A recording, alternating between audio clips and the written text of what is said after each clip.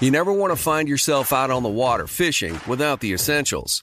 So it's best to always pack a Columbia PFG Solar Stream Elite hoodie to protect against the sun. I mean, it provides great protection, and it's really breathable so you don't get hot. That's a win-win. Columbia PFG has a lot of great gear, so before you head out on the water, head over to Columbia.com/PFG to shop their performance fishing gear. Getting ready to take on spring? Make your first move with the reliable performance and power of Steel battery tools.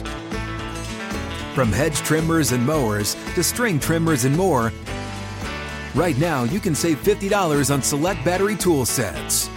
Real Steel. Offer valid on select AK system sets through June 16, 2024. See participating retailer for details. We got some work to do. This is the Advanced Scout with Tom Offerman and Matt Williamson.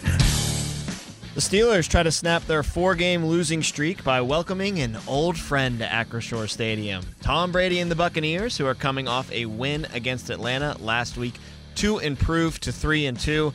Matt, I feel like the sentiment around town as this game leads into before this week even was not the same Buccaneers team as we've seen the past couple years with Tom Brady. Still very good, yeah, but not that juggernaut. I agree. I mean, they certainly could get things figured out. The last 2 weeks have been better than the first 3 for them, especially on offense. The defense has been pretty much of a constant.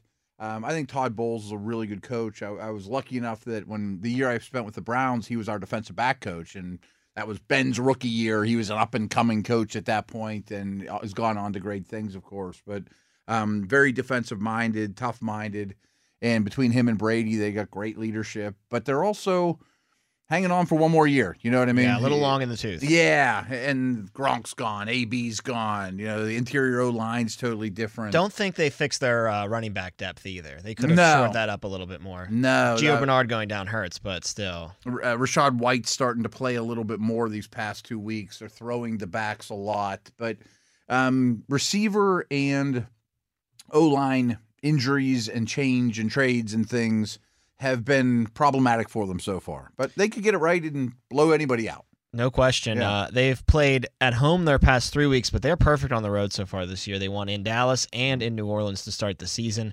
6-3 on the road last year and 6-2 away from home in 2020. So since Brady's gotten to Tampa Bay, they've been a pretty good team on the road. Sure. Doesn't necessarily bode well for them paying a visit to Acrisure on Sunday. Right. Before we get into the Tampa Bay defense, let's look at some series history. These teams have only met on 11 occasions. Pittsburgh Pretty leads. crazy. Yeah, it really is. Tampa Bay not coming into the league until later, of course, but Pittsburgh leads the series 9-2, including 5 victories in their most recent 6 matchups. Tampa Bay got a victory against the Steelers in 2014 and in 1998. And Pittsburgh won the first 4 matchups, including a 42-0 whitewash in 1976. Don't worry, Tampa Bay. That happened a lot to the Steelers' opponents in that era. Happened a lot to the early year Buccaneers, too. 0-14 in that season in their inaugural NFL campaign. Most recent meeting between these two teams occurred in 2018, the Steelers getting a 30-27 win. We all remember Vance McDonald rumbling down the sideline in that game. I wanted to start with Tampa Bay's defense, Matt, because it's Tom Brady, so he gets the headlines. But I think this is a team that's carried a little bit by their defense right now. 6 is a key number for that defense. They're 6th against the pass, 193 yards per game. They are 6th in points per game allowed at 16.6 per game. Wow, how about that, man? Right. It's all over the place for them. I was born on 6'6". Oh, my God. This is a little crazy. Like the Antichrist. They have 9 takeaways. That's near the top of the NFL. They're 3rd in sacks with 19 on the season. That's almost 4 per game. And here's that number again. In total yardage, they're 6th in the NFL. About 300 yards per game allowed. So if I look at one spot where the defense is struggling, though, it's that rush defense, allowing 115 yards per game. They were world beaters at that just last year. That's a Bowles thing. He builds his defense with some serious bulk in the middle of the defensive line, namely Vita Vea, but they've had Sue in recent years, and they protect those run and hit linebackers really, really well. White and David, always big power defensive ends too, like JPP, and they've been getting pushed around a little bit more in the run game. I'm sure that's making Coach Bowles crazy because that's really the foundation of how they're built is stop the run at all costs. get to third down, and then they're super blitz heavy. And that's not exactly their formula this year. But like you said, I mean, they're sixth in everything. They're doing quite well. They'll be just fine. The only thing that's not towards the top in the league is that run defense. Yeah. I kind of have a feeling that that's going to correct itself more than it's going to go further south for them. I don't think the Steelers are going to run for 180 on. The good news is the pass defense has been phenomenal. Last week, just 110 yards allowed passing against the Falcons, and they sacked Marcus Mariota 5 times. But again, they gave up 151 yards on the ground in that game. I say a lot of that's matchup based because Atlanta plays one way only, and they just bring a beef and they run and run and run. We mentioned Vita Vea a little bit. That guy is such a stud up front. Is it his problem right now that they're not being able to stop the run, or do you think it's the collective around him isn't as strong as it was? No, and even watching the tape, it's not like, boy, these guys aren't good against the run. I think it's more of who they've played. Okay. Atlanta in particular. We have a small sample size. Like you said, I think it corrects itself. Vea is as big a problem as ever. He'll almost always line up directly over Mason Cole or a shade. But he can also move a little further outside. I mean, he's a modern-day nose tackle. Like when all the Jordan Davis talk was around here, that's the role model. Big power player that can run. Reminds me of late Haloti Ngata. I mean, he's not Casey Hampton, Vince Wilfork, phone booth guy, but he can handle that type of thing. And he disrupts the passing game a fair amount as well. I mean, he's a real problem. Depth on the front for them ain't as strong as it has been in the past either. Good point. Guys like Logan Hill, Patrick O'Connor aren't exactly some of the names that you were used to seeing rotate in on Tampa Bay's defense. They do have Carl Nassib lining up at will linebacker as a backup, so there's some depth there, but it's not as good as it has been. You mentioned Logan Hall. He was their first pick, and he's starting to flash and come around, but you're right. Depth isn't where it usually is up front for them. One thing that's phenomenal for them is their inside backers, and that's a matchup that I'm worried about with Kenny Pickett in this game. The chess match between him and a Devin White and Levante David. Yeah. Is it hyperbole to say that that's the best tandem on the inside of a linebacker unit in the NFL? Buffalo's pretty good. Yes. I mean, we just saw them. We just saw them, and they didn't even have one of their guys. It's certainly near the top. I know there's a lot of Devin White, Devin Bush comparisons. Of course, there will be for eternity. White is the better player. I'm not denying that one bit. But White's also a little overrated in my opinion because his highlight tape is ridiculously good. But he's always been protected by the Veas and Sues, more so than maybe any linebacker in the league. And David is the one that serves the drink. I mean, he's the brains of the operation. I mean, I'd put him behind like Luke Kuechly, but not many others of this generation. Wow. I mean, he's a total star and has been a huge influence on White as well in a positive way. But you will see, like I mentioned, White's highlight tape. If you put his low light tape on, there's times he runs the wrong way. Yeah, I mean, like, really? He makes up for it with. So the guys around him are just a good deodorant, really. Yeah, sometimes. And he's just a remarkable athlete. So his splash plays are incredible. Well, one of those guys around him is Shaq Barrett, who is one of the best pass rushers in the NFL. You mentioned David stirs the drink. Vea stirs the drink up front. Yeah. Barrett on the outside. You've got guys like Winfield in the secondary. They've got dudes at every single level. They do. That are established fringe Pro Bowl, if not all pro kind of talents. And Barrett's one of them as well. I'm not sure if you saw this note or not, but their pass rush, as you mentioned, they've accumulated a lot of sacks. They're near the top of the league. Yes. But it's been 6 different dudes. Barrett hasn't been the monster sack guy, but since he's been in Tampa, he's been almost a sack a game type of dude, little under that.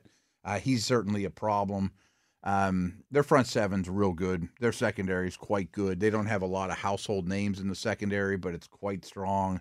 And they got about 5 guys on defense that just never leave the field. Yeah, I was just going to say that. The secondary almost is always out there. Jamal Dean, Antoine Winfield Jr., and Mike Edwards have missed a total of 3 plays this year. Yeah. And you can throw Devin White and Levante David in there as well. Because they've missed none. 3 plays. Yeah, right. They made 3. It's absurd. Exactly. So those 5 foundational dudes with a rotation up front has been highly effective. I mean, they know what they're doing. And I kind of like the depth that they have in their secondary as opposed to that they have in their front, where, you got guys like Logan Ryan, Keanu Neal, Sean Murphy Bunting contributing depth-wise. So they're a deep team on the back end for sure. They are.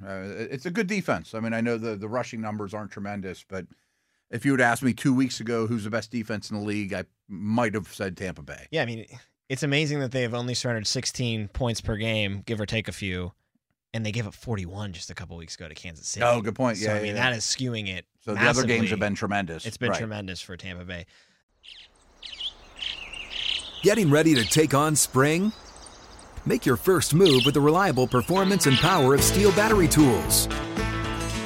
From hedge trimmers and mowers to string trimmers and more, right now you can save $50 on select battery tool sets. Real Steel. Offer valid on select AK system sets through June 16, 2024. See participating retailer for details. Defensively. Offensively, been a bit of a different story. They're middle of the pack, 337 yards per game. They are third in passing, though, and they throw the ball on 66.9% of their snaps. Only the Rams throw at a higher percentage. And over the past 3 weeks, in fact, the Buccaneers are throwing at 77.7% of their snaps. It's by far the most in the NFL. Maybe that's just Tom Brady saying our running game doesn't work. I'm just going to throw the ball. I'm almost certain that they were first in the league in pass attempts last year and maybe even the year before. I know coming into this season, the past 2 seasons, the Bucs were the only team that threw the football more than the Steelers. And I think you're right. I mean, Brady is looking at the run game, which Fournette had one good game early in the season. But other than that, it was week 1. He has not been a super productive runner, and there's a totally rebuilt interior O-line. Tackle been in and out of the games as well. So I think Brady's just gotten to the point where I'm going to throw it 52 times a game, and he gets the ball out of his hands faster than any quarterback in the league, but still isn't, no offense, Ben, but Dinkin and Duncan last year, I mean, they still drive the ball down the field. They've been throwing the ball to running backs a lot the last couple of weeks as well. I mean, these last 2 weeks have been a different style of offense than the first 3, and I assume that's Tom just saying, yeah, I'll take it from here. I got it. Right? Yeah. Don't worry, Coach Bowles. I'll take care of the offensive side of things. Right. You mentioned that 2.4 seconds of average time to throw the ball, fastest in the league, and how it's a little bit different from Ben last year. And again, it's not – I don't want this to come across as, we're bashing Ben or whatever. Sure. But Brady's just a different beast than all of these guys. Oh, yeah, I feel like he knows who's open 95% of the time before the snap. No, 100%. And that's not him versus anybody. It's just him being It's just him above everybody else. Yeah. I mean, he's a supercomputer. I mean, he really is. I'm almost certain that Ben was the only one that got him out of his hands quicker than Brady last year. But Brady's average depth of target was still like in the top 10. Yes. I mean, so he's attacking downfield while processing at a unique speed, to be very honest. He doesn't take sacks, even though his O-line has been a problem, and that's him. I mean, I very much believe sacks are as much a quarterback stat as an offensive line stat. He knows where things are coming from, and it's hard to get them on the ground. Well, you're not even allowed to sack him anymore. Well, there's that, too. Just ask Grady Jarrett. Right. That was unbelievable. So I don't know if he put him down like he was laying him to bed. Right. It was not like a violent whatever. It kind of offended me as a football fan, to be honest with you, and a fan of defense. So I don't know if you bring pressure against them. I mean, clearly the Steelers' pass rush has been problematic lately. I don't know what the best approach is here for the defense. I don't know either. Brady has a billion stats that are just mind-boggling. Oh, sure. But you got one here for us that I think is amazing. He's thrown 52 passes in each of Tampa Bay's last 2 games. Mm-hmm. Since 2016, Brady is 5-2 when he throws 50-plus passes in a game. That sounds good, right? The rest of just wait. I know, yeah. It sounds great after you hear this. Yes. The rest of the NFL quarterbacks are 21, 105, and 4 during that same stretch when throwing the ball at least 50 times. So there's 21 wins between the rest of the NFL quarterbacks since 2016 when they throw the ball 50 times. Brady's got 5 of them. Right. Like a fifth of them are his. Yeah, it's kind of like, I own about, 10% of the Super Bowls as well. We could have done a whole advanced scout on these course. amazing stats for Tom Brady. Like, right. I think he has more fourth quarter comebacks in the playoffs than most people do in their regular season. I'm careers. sure. It's I'm absurd. Sure. I mean, the lifetime stuff, and we don't, again, this podcast would go hours and hours, and he has the best resume, of course, of any quarterback ever. But, something like that, or the stat that I just threw out there about getting the ball out of his hands but still driving it down the field, I mean, these are new stats. I mean, these aren't, from 10 years ago or, accumulation stats. Well, I've got some good news for Steelers fans out there. Matt, there's finally a team we are talking about on this Advanced Scout podcast who actually run the ball worse than the Pittsburgh Steelers. How about that? 66 yards per game. I mean, the Steelers Brutal. operate at a 20-yard per game better clip than that. It's unbelievable. Right. Second worst in the NFL. The LA Rams are even worse. That's hard to believe, but their line's a disaster too. I don't think Tampa Bay as a run-first team, and like you said, they've passed the ball more than any team in the NFL last year. This year, it seems to be trending in that direction. But they've always run the ball really smartly, really effectively, and they have not been down towards 66 yards per game. No, I mean, it does hurt teams like the Rams and especially the Bucs that you get 0 from the quarterback. You know, I mean, in terms of rushing yards per game, I mean, you get 0. Hey, he's good for that one every year for 7 yards. Ben was like that last year, of course, too. So I mean, that skews some stats compared to the Ravens and teams like that. But still, running the football has been it's been the biggest problem in Tampa Bay this year. He has been getting the running backs involved more in the passing game. 104 passes that Brady has thrown over the past 2 weeks, and 27 of them have gone to running backs. Fournette doesn't really strike me as a catch the ball out of the backfield guy. Is that more of a Rashad White, Keyshawn Vaughn speed? Or I mean, I know Giovanni Bernard. That's his bread and butter if he could ever come back from IR. Yeah, Fournette's caught a lot of balls as a Buck, and his last year in Jacksonville, he caught 40 or 50 balls, but he's not like the Patriot receiving backs that Brady used to have, Right. James White or Vereen or all those dudes over the years that are really good route runners. They like Fournette a lot because he's been very consistent in protection. But they drafted Rashad White because he's a very good receiving back. And now he's a rookie. He's starting to get a little bit bigger role every week. Those other guys you mentioned really haven't been in the picture. It's been 2 guys. The Brady receiving core has a ton of star power on it if they can stay healthy and stay on the field. 5 Tampa Bay receivers have played between 113 and 220 snaps so far, and a total of 9 wide receivers through just 5 weeks have seen the field in the Bucs offense this year. The big dog there, suspensions, though. It's just been a revolving door. The big dog there is Mike Evans, though. It is. 15.8 yards per catch in 2022. He runs a 2.26 yard per route. Yes. So every time he goes out to run a route, it's 2.26, and that's very, very good. Very, very good. Over 2 is extremely impressive. Like to give you, Chase Claypool's at 0.86. Deontay and Pickens are like 1.5-ish in that. And that's not necessarily bad. No, 1.5. That's ones, okay. no. Claypool's is bad, yes. But where Evans is at is really high, and he gets downfield. He goes up and brings down touchdowns. I think he's a Hall of Famer. I forget how many years in a row he's had 1,000 receiving yards, but I think it's every year he's been in the league. It's a remarkable career, and he's still really good. He has produced at least 60 receiving yards in every game that he has played this year. Looking at Chris Godwin, I think he can not be every bit as good as Evans, but maybe a step or 2 behind him. I think he's an upper echelon kind of wide receiver. He is. But I do get a little bit worried that he was injured a lot last year, dealt with the injury at the beginning of this year. You could start to see a guy, even though he's healthy now, slow down a little bit because of those injuries. It even showed up last week against Atlanta.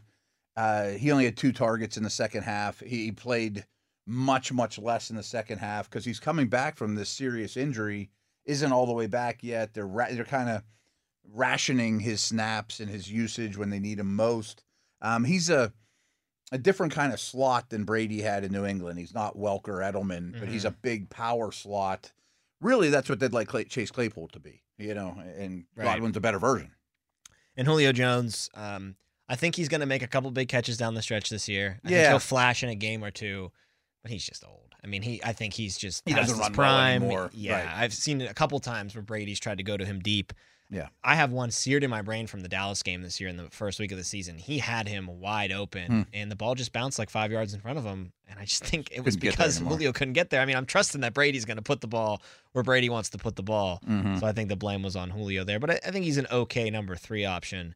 And they were kind of, between him and Russell Gage and a little bit of Perryman, they're hoping to get those guys combined to be the number 3, and Julio's one of those guys that doesn't practice on Wednesdays. He's had foot injuries forever, that he's been fighting. I think he's one of the top 5 receivers to ever play the game, but he's not what he used to be. Cameron Brate, the tight end, trying to replace Rob Gronkowski. Kate Otten is also someone that will you'll see every once in a while, but Brate didn't play the last week, and Otten played a ton. those guys aren't Gronk, and I think see that sometimes when you watch Brady. He goes to Brate sometimes, and Brate doesn't pull down something. You can look at his eyes and be like, I think 87 would have had that in his back pocket. I mean, to be very honest, not having Gronk and AB in that passing game has been a massive downgrade. Like the last year version of AB versus this year's version of Julio isn't even close.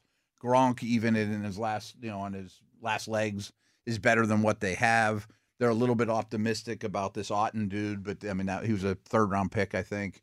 But rookie tight ends usually take a long time. So with Godwin being out and worked himself back, Evans was suspended for a game. Brady's like a guy short.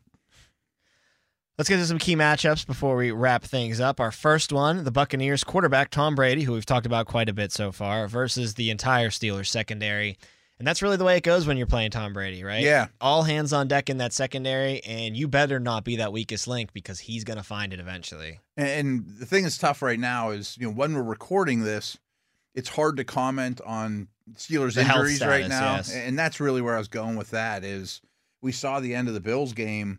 Basically, your entire nickel secondary, your top 5 guys, Minka was the only one out there, and he's on the injury list already. Full strength, right? Yes. I mean, so you could be down, or you're definitely hindered with your top 5 defensive backs against Tom Brady. I mean, that's rough, but maybe the injury stuff goes well this week. We'll see. Yeah, I don't think you want to see number 16 popping up too often against Tom Brady. No, I mean, just think if you're in Brady's head, he's like, I'll pick on him, or I'll pick on him, or I'll pick on him. The guy that everybody watching and covering the Steelers is like, who is that? Yeah. Brady's going to definitely look that way and be like, there's my guy. I think he'll watch enough Bills tape to say, I think there's some guys here I can pick on.